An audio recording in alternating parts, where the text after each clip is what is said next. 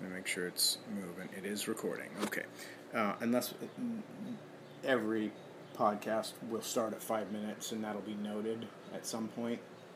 So if they want to just sit down while we shoot the breeze and light the cigar, people can listen to that 5 minutes, or they can go in the official talking time. If we're ever on the radio, that 5 minutes will probably be cut out, you know.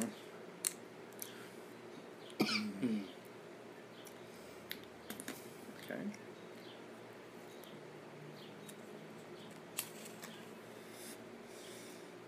Sorry for jumping you early today. That's okay though, right?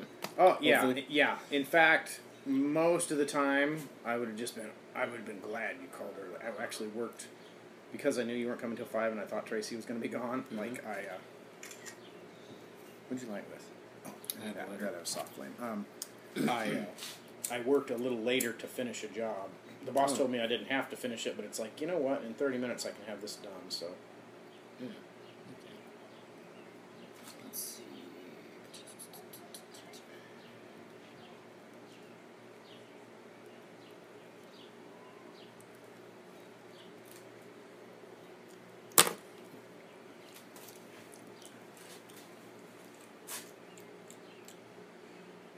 This could be a long smoke. It's a little light, so it might burn quicker. Like, it'll be at least an hour, I'm sure.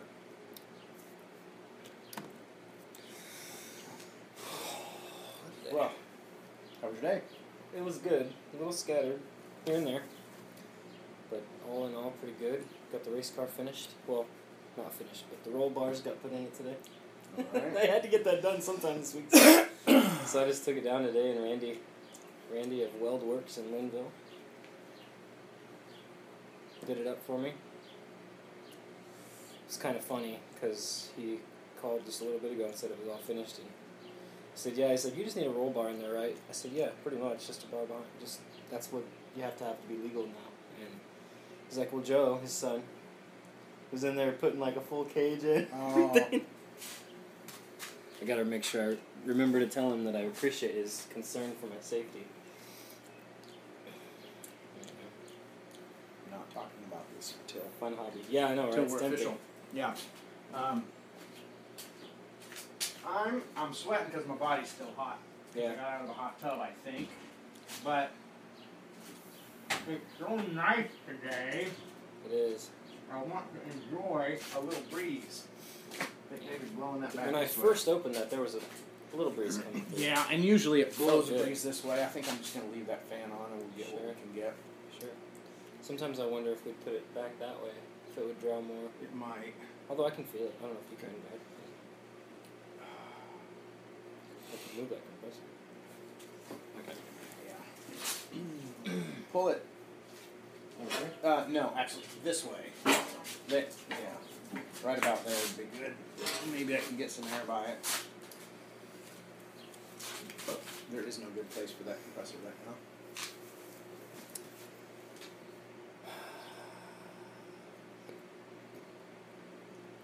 We probably should do at some point, like this winter, a month of pipes. Maybe not, but it could be fun. Yeah. I haven't lit my pipe for a very long time. Well, pipes are way easier and less of a commitment, and I always love pipes. Actually, and I feel like I know pipes more than I know cigars. Probably spent more time. I couldn't tell you what an Ecuadorian Habano wrapper is supposed to taste like or why it would taste the way it is, but I feel like with some tobaccos I can tell you that. Mm-hmm. So, What project were you finishing up at work today? well, mowing, it was like late, I don't know, it was 1 or something like that, and the boss said, you got time to mow Van Omen? It's like, well, I'll hang around and try to finish it. He's like, well, you don't have to mow the back. If you don't have time, it's pretty long anyway. In fact, is that it? That's the timer. All right. Well, welcome to Doug and Joe Talk. I'm Doug. I'm Joe. Still. Still. Yeah. And we got a great cigar in our hand, already lit up as the case is, but just lit. Just lit. We've been itching to talk about it. In fact, I had a strange occurrence. Just right as the recording started, my ash fell off. Oh, I don't know if I bumped it. Oh. I must have bumped it. You must have bumped it. But I don't remember. Because that's a teeny tiny. Didn't try. But yeah, that was just a very, very small. So I'll tell you and our listeners, this is not... I broke a rule. I like cigars to sit for about a month in the humidor before we smoke them. These just came a few days ago. And I'm going to trust that the people we bought it from had it humidified right. Yours looks just a touch dry on the outside. And that might be. Shipping? Shipping, yeah, shipped, so it wasn't in a humidor for a few days. But it has been humid. Yes. So we're going to trust it's okay. But the reason to do that is it makes sure that anything that could have gotten wonky, or if the person you bought it from didn't have it humidified real well, just a month is about enough time to let it acclimate to your humidor. And But we just couldn't wait a month. No, we couldn't. Because we did 5 Camachos already. And these came, and it was time... We smoked them. We did. We smoked them. I don't know if you said we did them. Did them? I know what you meant, but... Yeah, okay. Some people could be sticklers about that. That's true. Anyway. Yeah, we smoked 5 Camachos, and this will be number 6 then. Would you like to talk about it? Yeah, I would. So, it's a Connecticut, so I'm expecting it to be mild, woody, and sweet. However, I read some stuff about it, and so I'm actually realized that it may not be light. But starting off, touch of sweet, touch of spice, good, very light, which is, I don't like much spice. And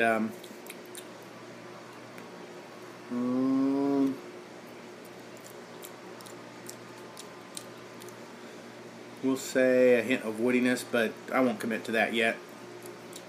I'm feeling your woodiness. Okay. I mean, I can taste the woodiness that you're talking about. I think so. There's something else that I can't identify yet. It might actually be like a vanilla.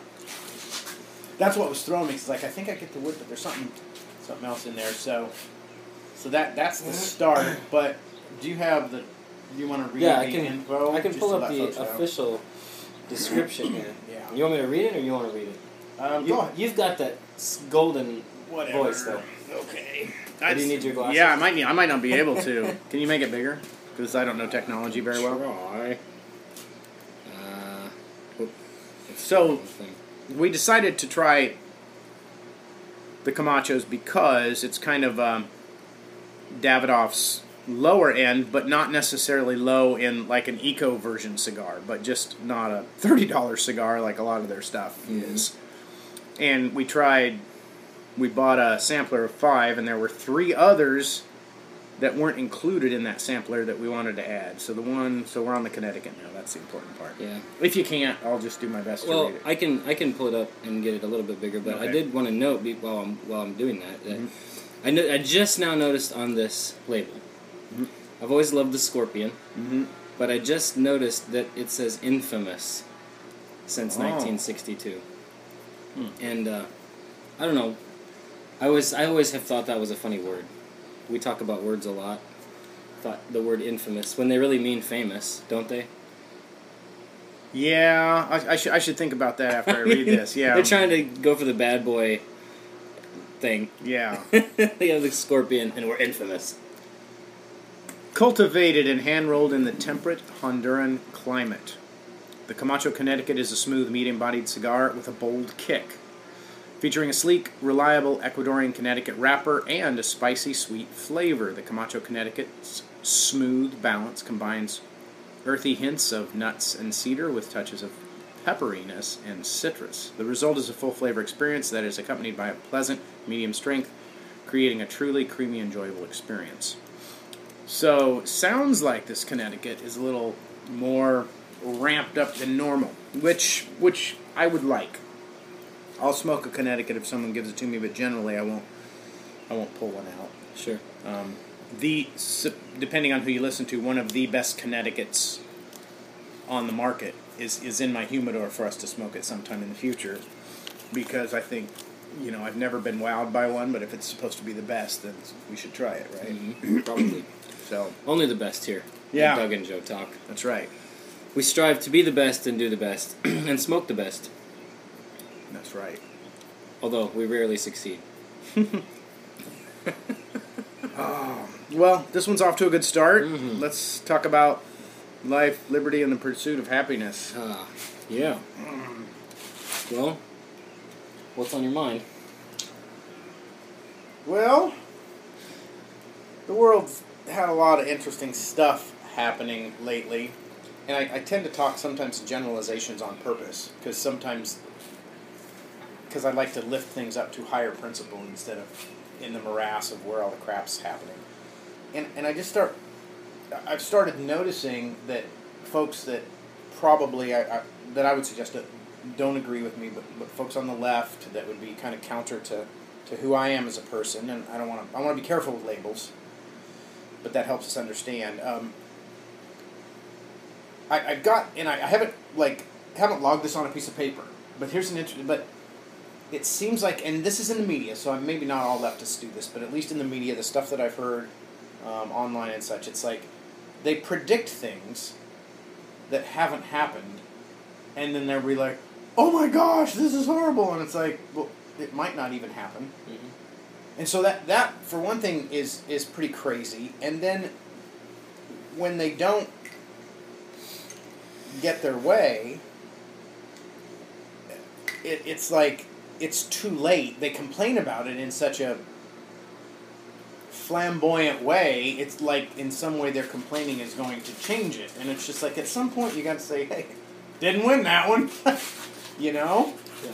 And as much as I like the tension in our government and in our politics, this at some point you just got to say, "Okay, we lost that one," and quit fighting.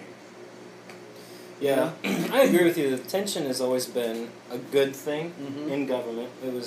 Our government structure was built that way in order to have tension so that it moved slow, because government, as it is, well, its mandate in the Constitution is made to be really clunky and slow, because they felt that it was more important that the people govern themselves versus be ruled by government. Well, so yeah, you're right, it is good, but I still, and I think I've said this in previous podcasts, that I do get concerned with the level of the rhetoric and the divisiveness and the things going on right now. It seems like we've moved past the point of a good friction, and we're into the point of we're at the level of dangerous friction.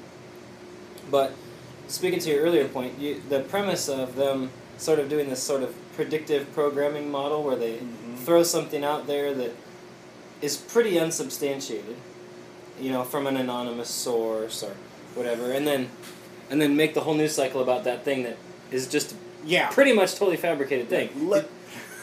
Let's talk about the real stuff, not the stuff that might happen if your prediction is... just at a store an hour ago, that song, What Might Have Been was playing, so now we're talking about it. But so do you have any, with that idea, do you have anything specific in mind? Because I can think of 3 or 4 examples that is doing exactly that, but...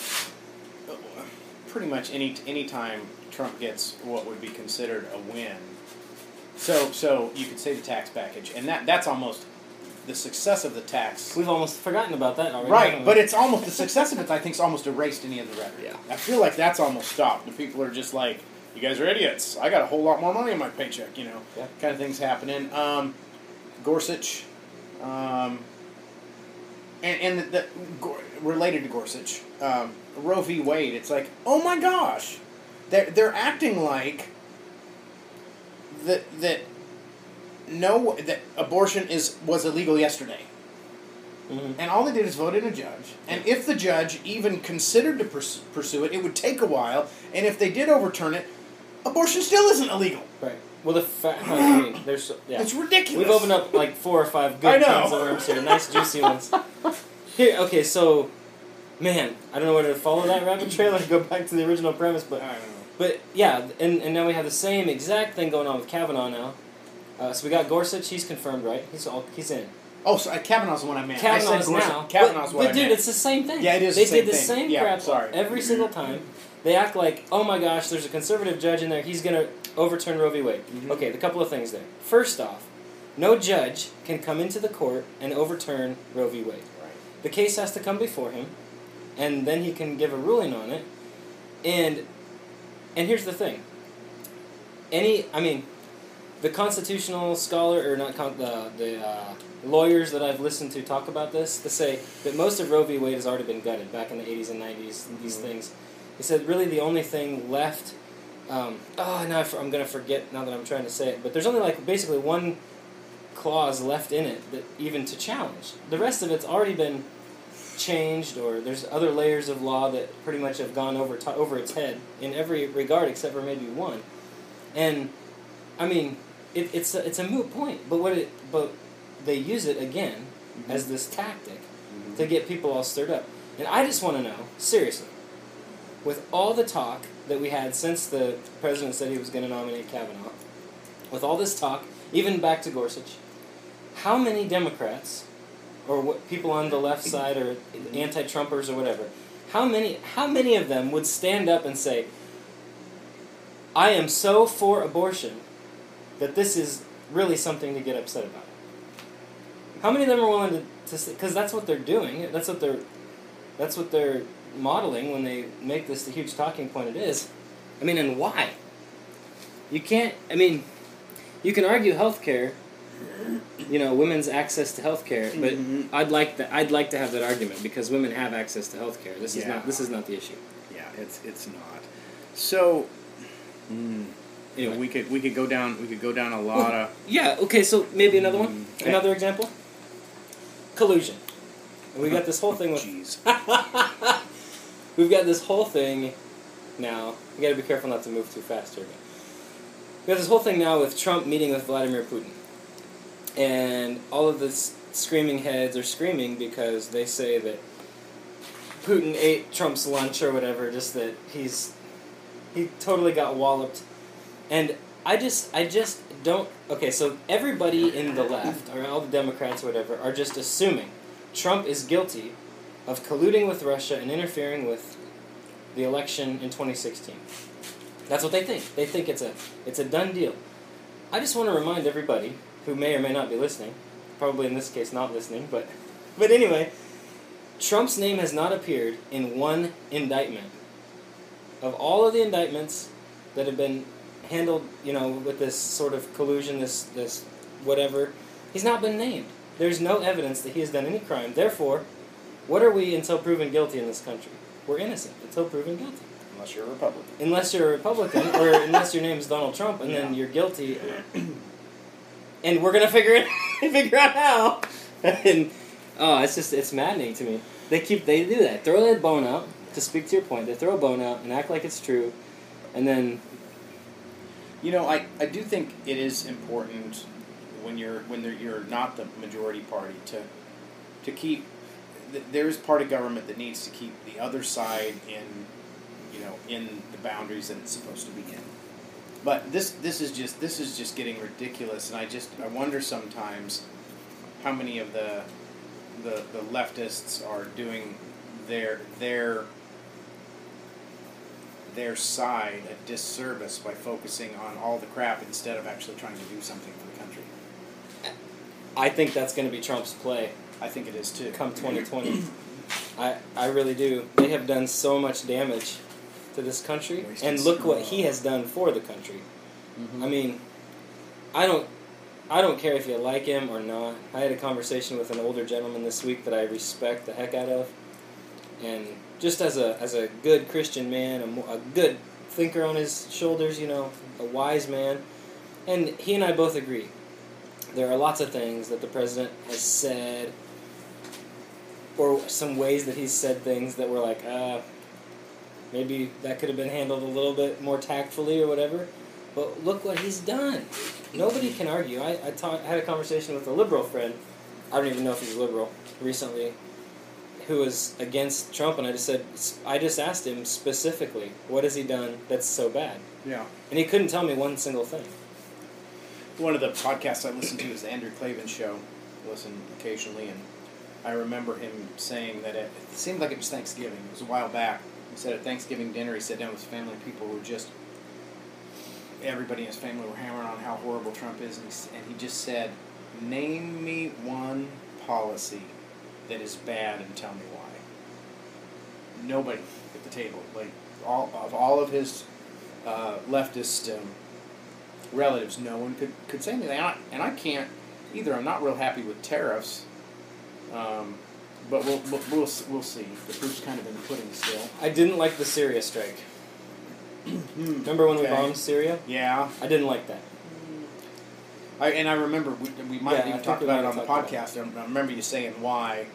Yeah. That's one of those.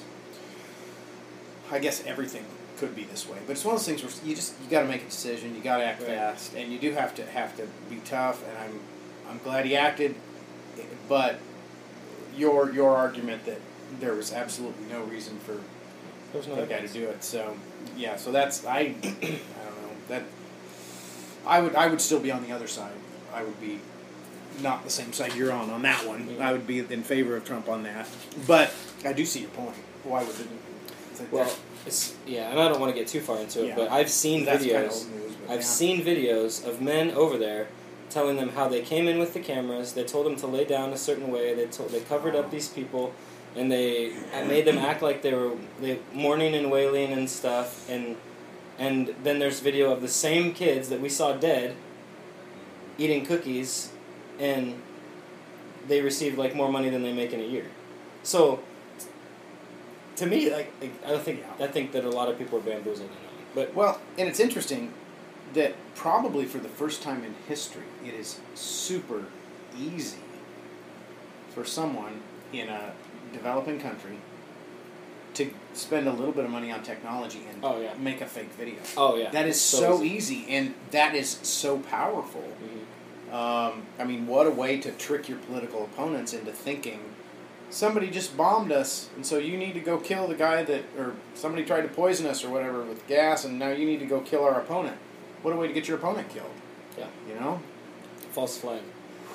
It's an old move. Yeah. Old move, but it's alive and well for sure. But I mean, that's really all that we're seeing with this sort of bait and switch in the news media too. It's let's wave a flag. If we wave it long enough and hard enough, and if we all do it, then it'll take root, and people will believe whatever it is that we're saying. And you said something just a minute ago. We live in a day and age where it's very easy to make a video. We live in a day and age where we have the tools to find out the truth on a lot of things, but it's still very difficult to discern the truth because there's just a massive volume of information. So I got two things on my plate here. I'm going to put pendulum swing back. I'm going to put that on the plate for later, so let's remember that's on the plate. But I want to talk about an idea that I had, because I was cleaning, the last couple of days I was cleaning a hog building and then whitewashing a hog building, so a lot of just repetitive, monotonous stuff where my brain is cranking while I'm working. And the weather was actually pretty nice. Like, sweat wasn't pouring off of me. They had the fans going, even though it was a poop house, it was still pretty nice. So I'm thinking, and I get this idea of governments, sorry, not government, but human rights, and I'm trying to process, because I don't exactly know what human rights are. I haven't studied them. I don't know what a right is. I know people try to say, healthcare is a right. And I'm like, well, I don't know if I agree with that, but I have a right to the things that are mine. My labor is mine. But I thought, well, how could I frame this and kind of help my brain make sense? And I said, well, if no one anywhere does anything, so this, from a government perspective, do nothing, people have rights. But then people try to say that, well, the government has to do something because that's a human right. Well, no. If the government does nothing, the person has their human rights. Unless someone comes in to violate them, then the government's job would be to protect that right. But I just got to thinking, what rights do I have if nobody does anything? And it's like, that seems to be an interesting framing of what a real human right is. Because do I have the right to health care? Depends what you mean. I have the right to purchase a product because it's my labor, my money. I can give that money to buy a product. That's not really a right. Right. I'm using what I have. It's like, but I have the right to decide if my child, is given a particular drug or not. I'm a parent. That does seem like, so if nobody does anything, you can't give my kid that drug unless I say you can. Mm-hmm. So I'm like, do nothing seems to be an interesting, it's like, if Rand Paul wrote a book about government, it would probably be do nothing. Protect rights. But see, I think there's this misconception when it comes to rights, and you hit the nail right on the head when you talk about like healthcare. This is my right to have healthcare. Well, here's the thing. That's not among the enumerated rights in our government, in our Constitution, in our Bill of Rights. We have a Bill of Rights, and that's not one of them. And if you look at the enumerated rights that we do have, the right to free speech, and of the press, and of religion, to bear arms, and to be secure in our persons, things like this. None of our rights does the government commit to pay for. I think I was talking to you about this the other day, about, I don't think we recorded it, so I'll repeat it here, but like, I saw it recently, a question and answer time with Dinesh D'Souza, a genius, and the woman was talking about, what about women's reproductive rights? And he made this brilliant argument. He said, okay, let's pretend that right to an abortion was in the enumerated rights in the Constitution. It was right in the Bill of Rights. It was number 8 or whatever, and it was right in there. He said, none of those can you make the government pay for. The government gives you the freedom of speech and of the press, but they do not give you a newspaper to write your opinions in. They said they give you the freedom of religion, but they're not buying your churches. They give you the right to bear arms, but they're not going to buy you a gun. What makes people think that the government ought to buy them health care or buy them abortions or buy them any food? I mean, do you have a right to food or education? It's not the government's job to buy any of those things, just to protect your ability to pursue them on your own. And to me, that's the big distinction. Is, do you have the right to commerce? Yeah, I think you probably should have the right to buy and sell and do things like that, but they're not going to do it for you. Yeah, and, it might have been Stefan Molyneux, I can't remember, I think it was him.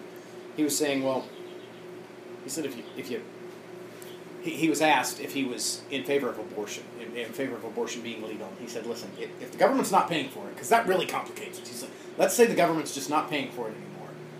He's like, as much as I don't like abortion, and he's not a Christian, but as much as I don't like the idea of abortion, I think everybody in the United States has the right to make a bad decision. If you can find somebody to give you an abortion, give them a few bucks, they give you an abortion.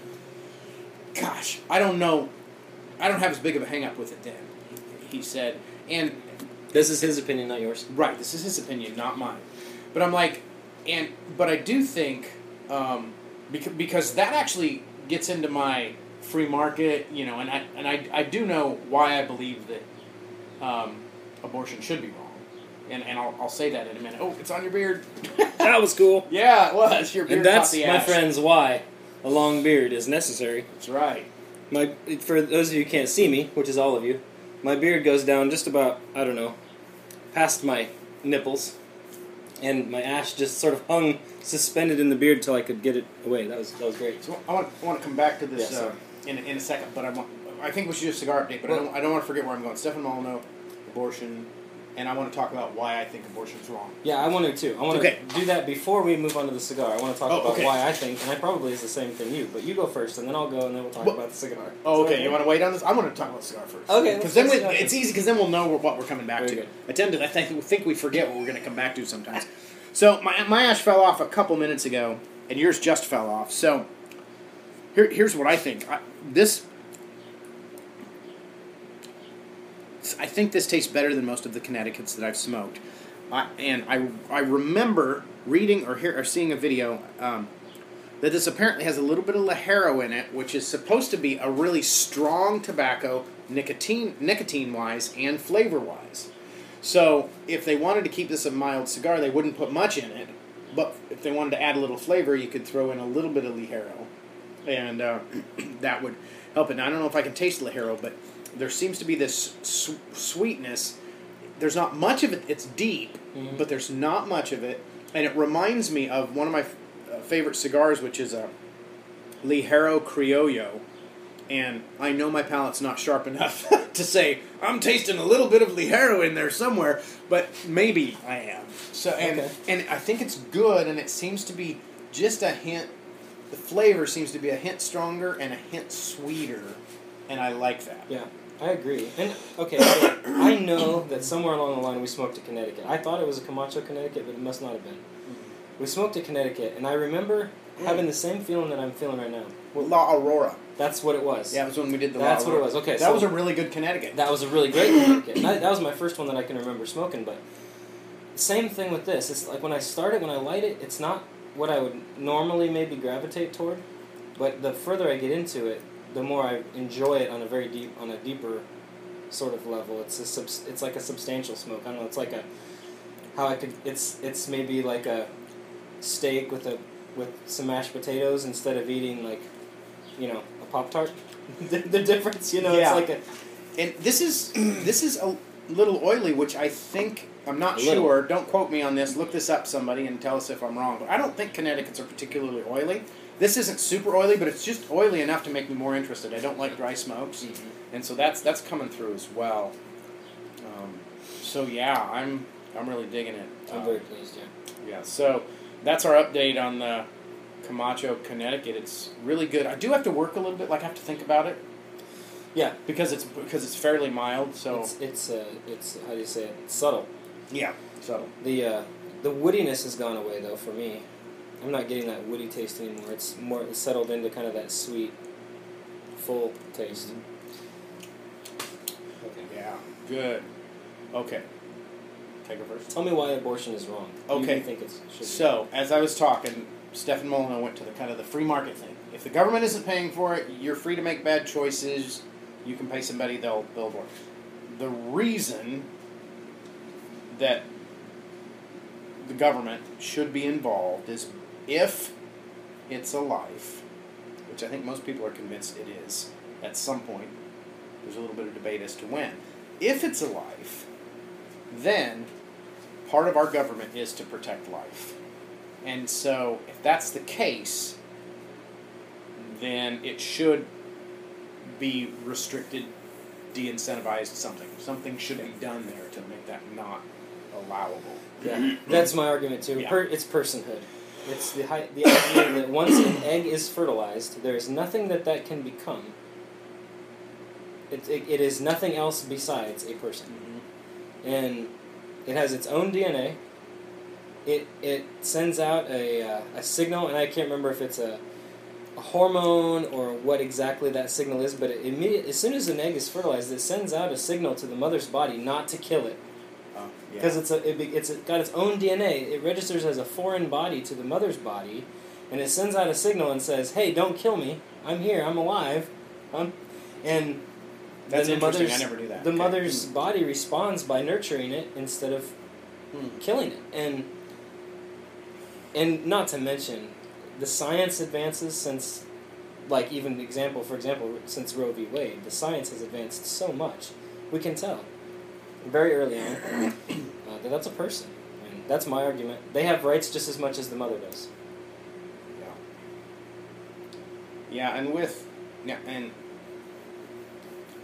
I hear a lot of people say that there are so many options other than abortion that that it's just silly that we would use abortion.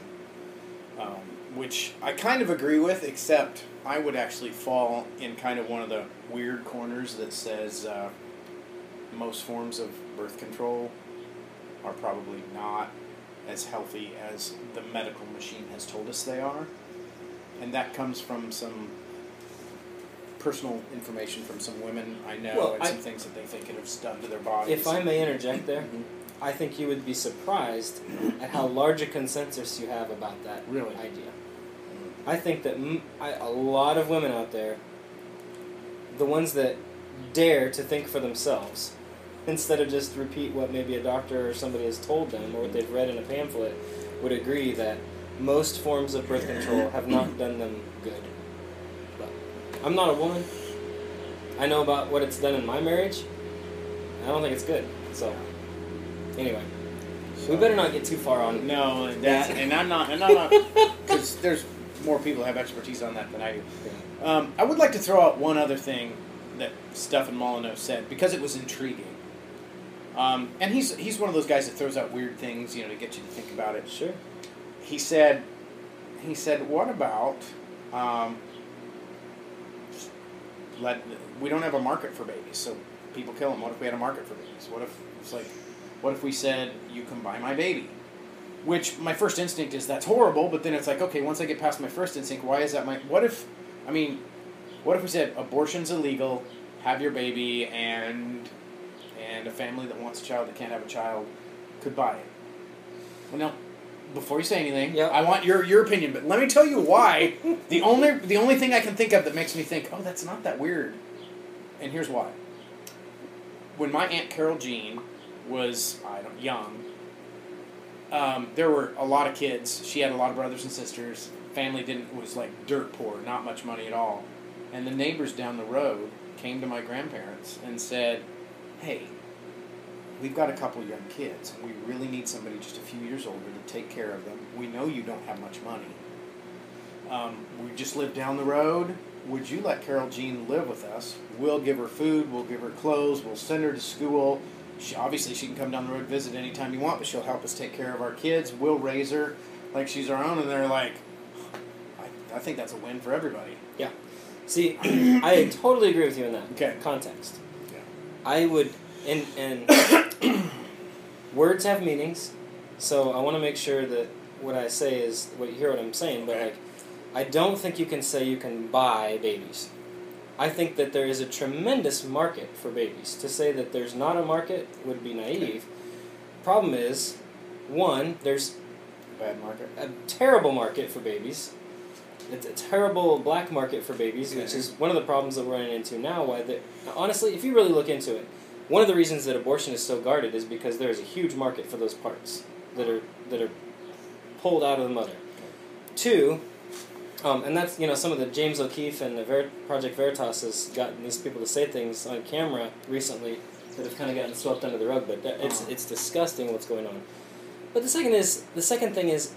There are tons of families and organizations out there that are literally paying mothers to have their children, and in a legitimate way, and they have lined up adoptions. They have taken full care of all the mother's prenatal needs and taking care of her medical expenses to have the baby, and giving them money besides. So I can't call that buying babies. But what I can call it is that there's a huge market for children from loving people that want to have children that can't.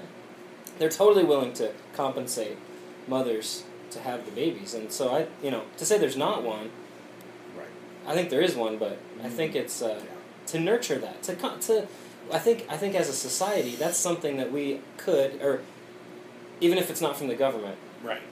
the people in general, the market, if you will. Should and does subsidize. And that needs to be out in the open. That needs to be talked about. It does, and you're right. And from a guy who hates regulation, there's a way to regulate it. And I don't mean on a government level. Maybe I mean on a government level, but maybe not. Well, one thing go ahead, finish your. Yeah, it does seem like there needs to be some protection to make sure babies aren't sold and trafficked. Yeah. I think, and I think that falls well within the Charter of the Constitution, like to protect those people. Mm-hmm. I think that to protect their life, to protect their liberty, that falls well within the bounds of what we would call good government, and they're just not doing it. Anyway. Interesting. All right. Well, so we went on nothing. We went to Stephen Molyneux. What was I saying I was putting on the plate to talk about later? Pendulum swing. Oh, yeah. Let's take us kind of back to the beginning. How are we doing on time, do we know? Okay. This cigar is probably going to go past an hour. We should just tell everybody. Yeah. Our podcast, we limit it to an hour, but because this is a Churchill. And I didn't say this, so let me say this at the beginning. It does feel very light, and it actually seems to be burning a tad fast for a Churchill, but the draw is great, so there you go. Yeah. Okay. I think I'm really working this cigar. I'm enjoying it. I am too, and you might be a little bit further down there. Yeah, I think so. I lit a little sooner than you did. Also, the little bit of fan that we have there, since we're the lowest produced, least listened to podcast in America, for the time being. We figured it wouldn't matter if you can hear our fan in the background, and if you can't, that's all the better. But if you can, it's because it was a little hot and we wanted a breeze. But that also could make the cigar burn a tad faster. Maybe. I mean, I'm watching my foot smoke. It is blowing a little bit, but I don't know if that's affected. I don't know if it's windy enough in here to maybe not affect it too much. But pendulum swing. This is another thing that it seems like the left does. They like, you were talking about waving the flag. They wave the flag, they scream so loud, and they're like, oh my gosh, this horrible thing's going to happen. And then they're like, oh, but wait. And then they'll take one step back. And one step back is still really bad for the country. But they try to make it seem like they're screaming to such an extreme that if then they take a step back and if they get that, that's still way extreme, but they're kind of making the narrative look like, oh well, we did get something when what they got is horrible. I don't know if that makes sense. I don't know if my words came out right. Do you know what I'm trying to say? I do, and it seems like the thing that well, it makes me think of the whole idea of the Overton window, moving the Overton window. Yes, that's what I'm talking about. And that's the smart way to say it. Yeah, so Overton window, if you haven't heard of it, is, I guess, I mean, this is the way it's communicated to me, is like, if far right is extreme and the far left is extreme, there's a window in between there of a normal scale of people, of common thought. And so what they'll try to do is introduce an idea that's way far to the end of either the right or the left, and then back up a little bit. And are you saying that they're billing that as some sort of great compromise, or are you saying about how fast the window is shifting? How fast the window has been moving to the left, or what's normal is really moving left, or has been. I don't know if it still is. I feel hopeful that maybe it's not. Maybe it's slowed a bit. Yeah, I tend to be the kind of person. I'm a big picture person. At least that's how I think of myself. And it always causes me to question, if there was some sort of like trail and we could follow the smoke or follow the paper or follow the money or whatever, I really would like to know whoever's in charge of this, because there's so much unanimity in this. They. Yeah, the they. My favorite they quote. I got to throw it in here. Okay. My favorite they quote was who are they, right? But Willie Nelson one time was asked in an interview, if they said you had to quit playing music, what would you do? And Willie stops the interview. He says, they? He says, if I knew who they were, I'd have shot them a long time ago. That's great. That's great. I loved it. Oh, that's perfect. Well, okay, yeah. Well, my question is who is they, but what do they want? I really, man, if you let some of this rhetoric go all the way, what does their utopia look like? I mean, what kind of a society are they trying to build? Because from my perspective, from where I sit, from where I was raised, whatever, it seems that my people's utopia looks like pretty wide open. People, be good people, be moral, get your law from God, govern yourself, and try to do good to your neighbor, and everybody wins. I mean, that's a totally oversimplification maybe, but that's it. What is it that, are they, because it feels like to me, they, in those big air quotes, want a totalitarian, authoritarian system that, looks an awful lot like fascism, and they're all in the streets screaming against fascism. But that's exactly, to me, what they're wanting. Don't forget that we get called Nazis all the time. And don't forget that Hitler's party was, what was it called? National Socialist Party? And that's what they're screaming for. I'm afraid that your pendulum, that I'm afraid we're going that way, and I just don't like it. Yeah. That's why we're fighting. I think that's why we're talking about this, right? Well, yeah, and I think that's why Trump got elected. Yeah. I think I don't know if I'm going to label everything correctly here, but let's say small town, more rural, Midwestern people just want to be left alone. And quite honestly, I think the error that the left made they probably would have done good if they would have quit saying, be politically correct and telling us we're rude and mean. If they'd have just been more subtle about it, they could have rolled the ball a lot further. But I think when they started to say, oh, you're a jerk, you can't say that, at some point we just, and almost in a nice way, we got so pissed, we're like, no, up yours, quit. But look at their reaction. So their response to Red America standing up and electing Donald Trump, their response isn't to, oh, maybe we better try to communicate with you. They've doubled down. I know, and that's gonna hurt them, I think. I think it's totally gonna hurt them. And I'm telling you, and we've said it over and over, we've alluded to it, and everybody sees it, but the polarization is scary. I just don't know where we're gonna go. Yeah. That, on one hand, I'm even speaking in polarized terms here, but it'll make sense. Let's say we win the next presidential election and the next one. Okay, that's good for our country, but there's more happening than that. If the polarization gets worse, that's a bad thing.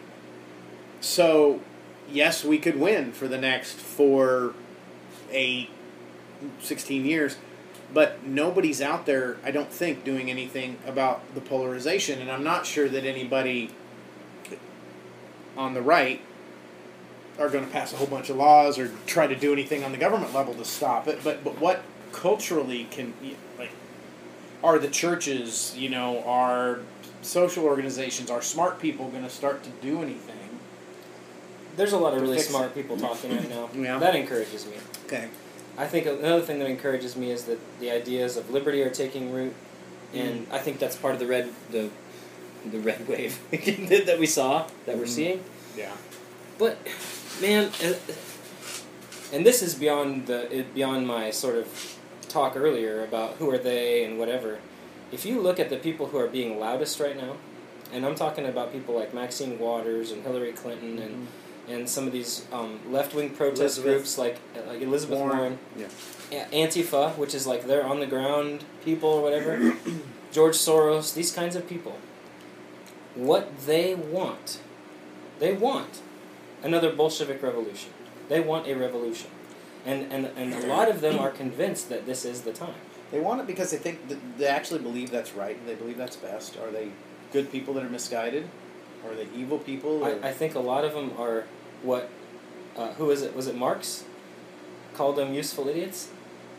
I know that's an insensitive term. I know that. But I think a lot of them have good hearts, but they've been so misguided in thinking that the answer is to overthrow. And now is the time. And we got to build this socialist utopia. And that, okay, if you read Marx, that's what they did. If you look at Saul Alinsky, if you read Rules for Radicals, they're going right down. They're pushing for this revolution, this red revolution or whatever, communist revolution. And that's like so incompatible with who we are as America, and honestly, it's, if they get convinced that this is the time for that. What do they have to gain? Like, what's Hillary Clinton? What does Soros? What does anybody have to gain? I mean, power, influence, I guess. I don't know. Sure, but I mean, evil, man. If here's evil, what is evil? I know, but here's where I can't see beyond my own. I can't see beyond my own bias, because I'm like, duh, the things I believe are so right. Believing the extreme out there. Like, I want to think, even if they're not a Christian, even if they're a completely selfish person, what do they have? What do they have to gain? It's like, it's kind of like, I don't know if Trump really did this, but if Trump did go to Kim Jong-un and say, hey, behind the table, you're an evil dictator, you're killing people, that might seem really cool to you, but you know what? If you just open up your beaches and try to become a capitalist, you would make so much more money and you would be so much more powerful. So what does, in that essence, so back to the United States, what did those on the left have to gain? I don't get it. I mean, I guess I get big government. I get establishment politicians, but I don't. But that could be Republican or Democrat. But I don't get what the left has has to gain. And I wonder if they have a sense of morality, and there's like a moralism that says this is right for everyone, and it needs to be done, and so it is sort of like a religion to them. Yeah, I think it is.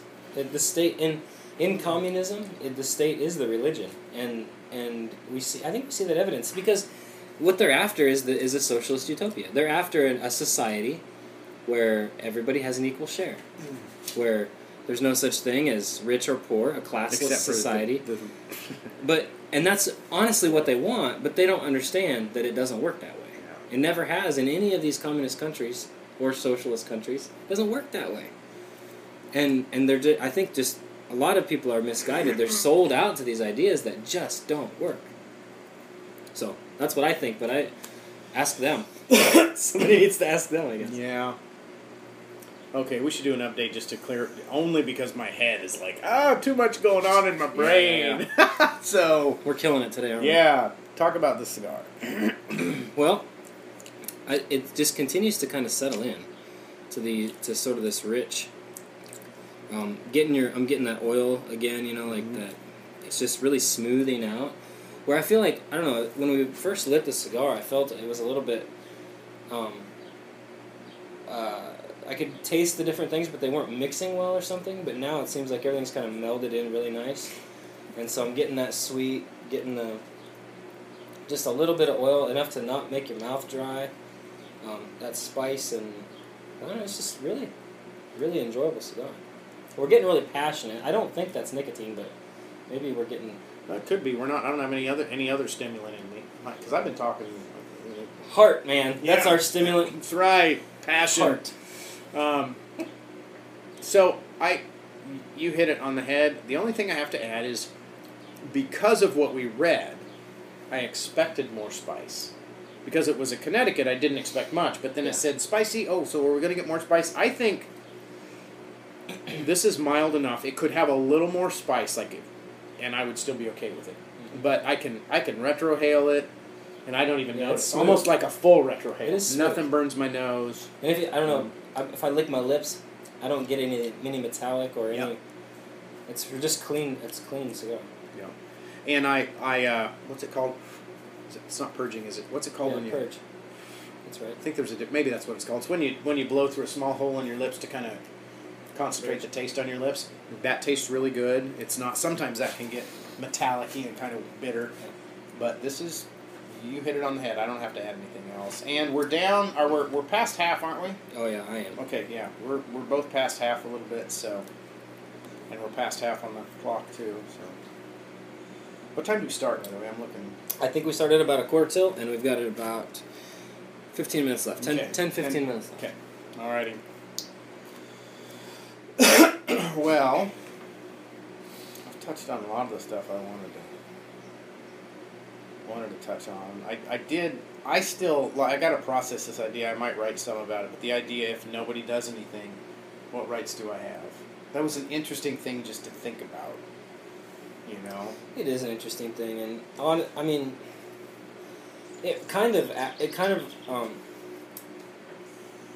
makes me think back to an idea that that's maybe kind of a hard one. I think that a lot of people, and I've been called out on this. Mm-hmm. I don't hold this belief, but I understand why some people do and why they shouldn't. But I think a lot of people who are Christians in America equate our system of government with our faith a little bit. We're Americans, we're Christians, and I think ultimately as humans, this is a global thing, we have free will. I don't know if that's the same as a right, because if you look at the scriptures, what rights does God give us? Well, that's pretty hard to nail down, I think. When governments are instituted among men, we have to say that men have inherent rights because they're made in the image of God. That's good for the government to say that. But when you stand before God, what rights do I have before God? I don't have any rights before God. He has all the rights.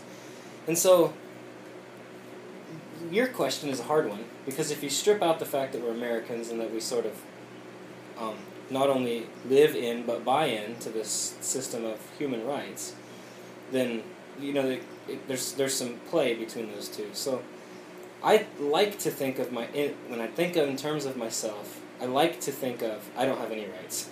I have choices, and I have the freedom to make any choice I want. I have the freedom to, as a human, to stick my finger up to the government and to God and to everybody else and to my fellow man. I have that freedom, at least for now. Some would call it a right. I can't call it a right because it's not right, Yeah. But so I mean, when you ask that question, it kind of in my brain they intermingle, but I think that the rights that are talked about in the Bill of Rights, I think that those are good ones to focus on, maybe. It might not hurt for me to get a copy of the Bill of Rights and read it sometime and actually talk about it. That would be good, stimulating conversation. I've read it before, and I've watched a video where a bunch of actors read the Bill of Rights. Did they act out the rights? They did not. They just read it. And, we ought to know our rights, hadn't we? yeah. Probably ought to know them better. Well, we should, and yeah. And this might be a conversation for another time because this could get pretty involved. But there are times when where I get confused because if this is a right and the local government passes a law against it, I still have the right to do it, but the law in some way is trying to de-incentivize me from doing it. So someone could say the law is unconstitutional, but so what? If I have a right, or if I do it, and it gets down to a lot of things with law is, if you can't enforce it anyway, what's the point? Mm-hmm. And I might have even admitted this on another podcast. This is a small offshoot, not suburb, but subdivision, township, whatever, of Oskaloosa. And they have a law that says I can't burn garbage in my burn barrel. And I burn garbage in my burn barrel.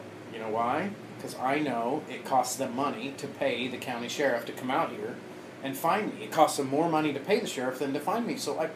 And the mayors talked to me, and I said, I had one of the council members give me a PDF copy of all the work they put into getting the burn regulations, and I took the copy, and I'm like, until you find Did you burn it in the yard? I did. I burned it in the yard. So until they actually find me, I'm gonna. And you know what? Now here's the thing, though. The way it worked was, nobody told me that anyone was complaining. If somebody would have just said, "Hey, that's blowing in my window and it's bugging me," I'd have been like, okay. I don't want to irritate you. I'd still like to burn my garbage. Can I move my burn barrel? Can I do something? We would have figured. Yeah, we would have figured it out. I don't think anybody complained. I think there's some lady whose husband was on the council and didn't like it when people burned shit.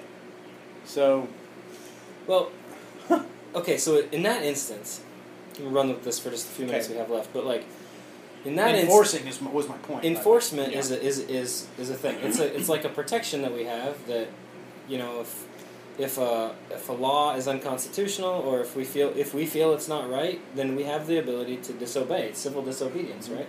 Yeah. I'm glad that you have the freedom to do that. Yeah. And there are some areas where we do have the freedom to do that. I think seatbelt laws, whatever. I think it's totally unconstitutional. Sometimes I don't wear my seatbelt, and I don't get enforced. At least I haven't for a long time. But here's the ones that are scary to me is the ones that are unconstitutional, they're unlawful, and we can't afford to fight them, and we can't afford to disobey them. Child safety seats. We can't even go into that, but we could get a whole nother show. We could maybe do a whole show on unconstitutional laws that we can't afford to fight, but.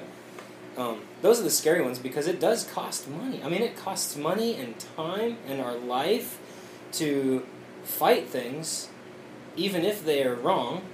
They're inherently wrong. They've made a law that was a bad law. Somebody's got to give their life up, part of it, and their money and their toil, and to fight it. And I respect the heck out of those people. Yeah, and I don't remember the guy, and you might even know who he is. I think he was at CPAC or something like that about the guy that fought one of the gun laws, maybe in D.C. or something, fought and won like 10, 15 years ago. Yeah. Man, that dude, like, yeah, whew. Those people that are willing to fight, or like the Bundys, that got dismissed. Did you know that? That's done. It's over, and they've been acquitted. Those were the property owner people.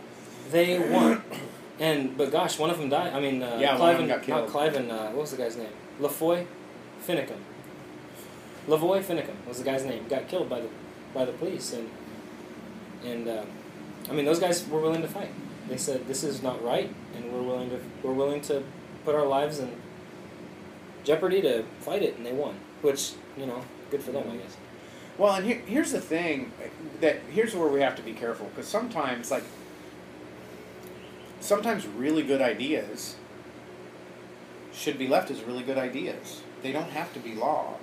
And I don't want to go into child safety seats. I just want to mention that I use child safety seats. I think they're a good idea. I don't think a law requiring you to use child safety seats is necessary or a good idea. It's probably not constitutional.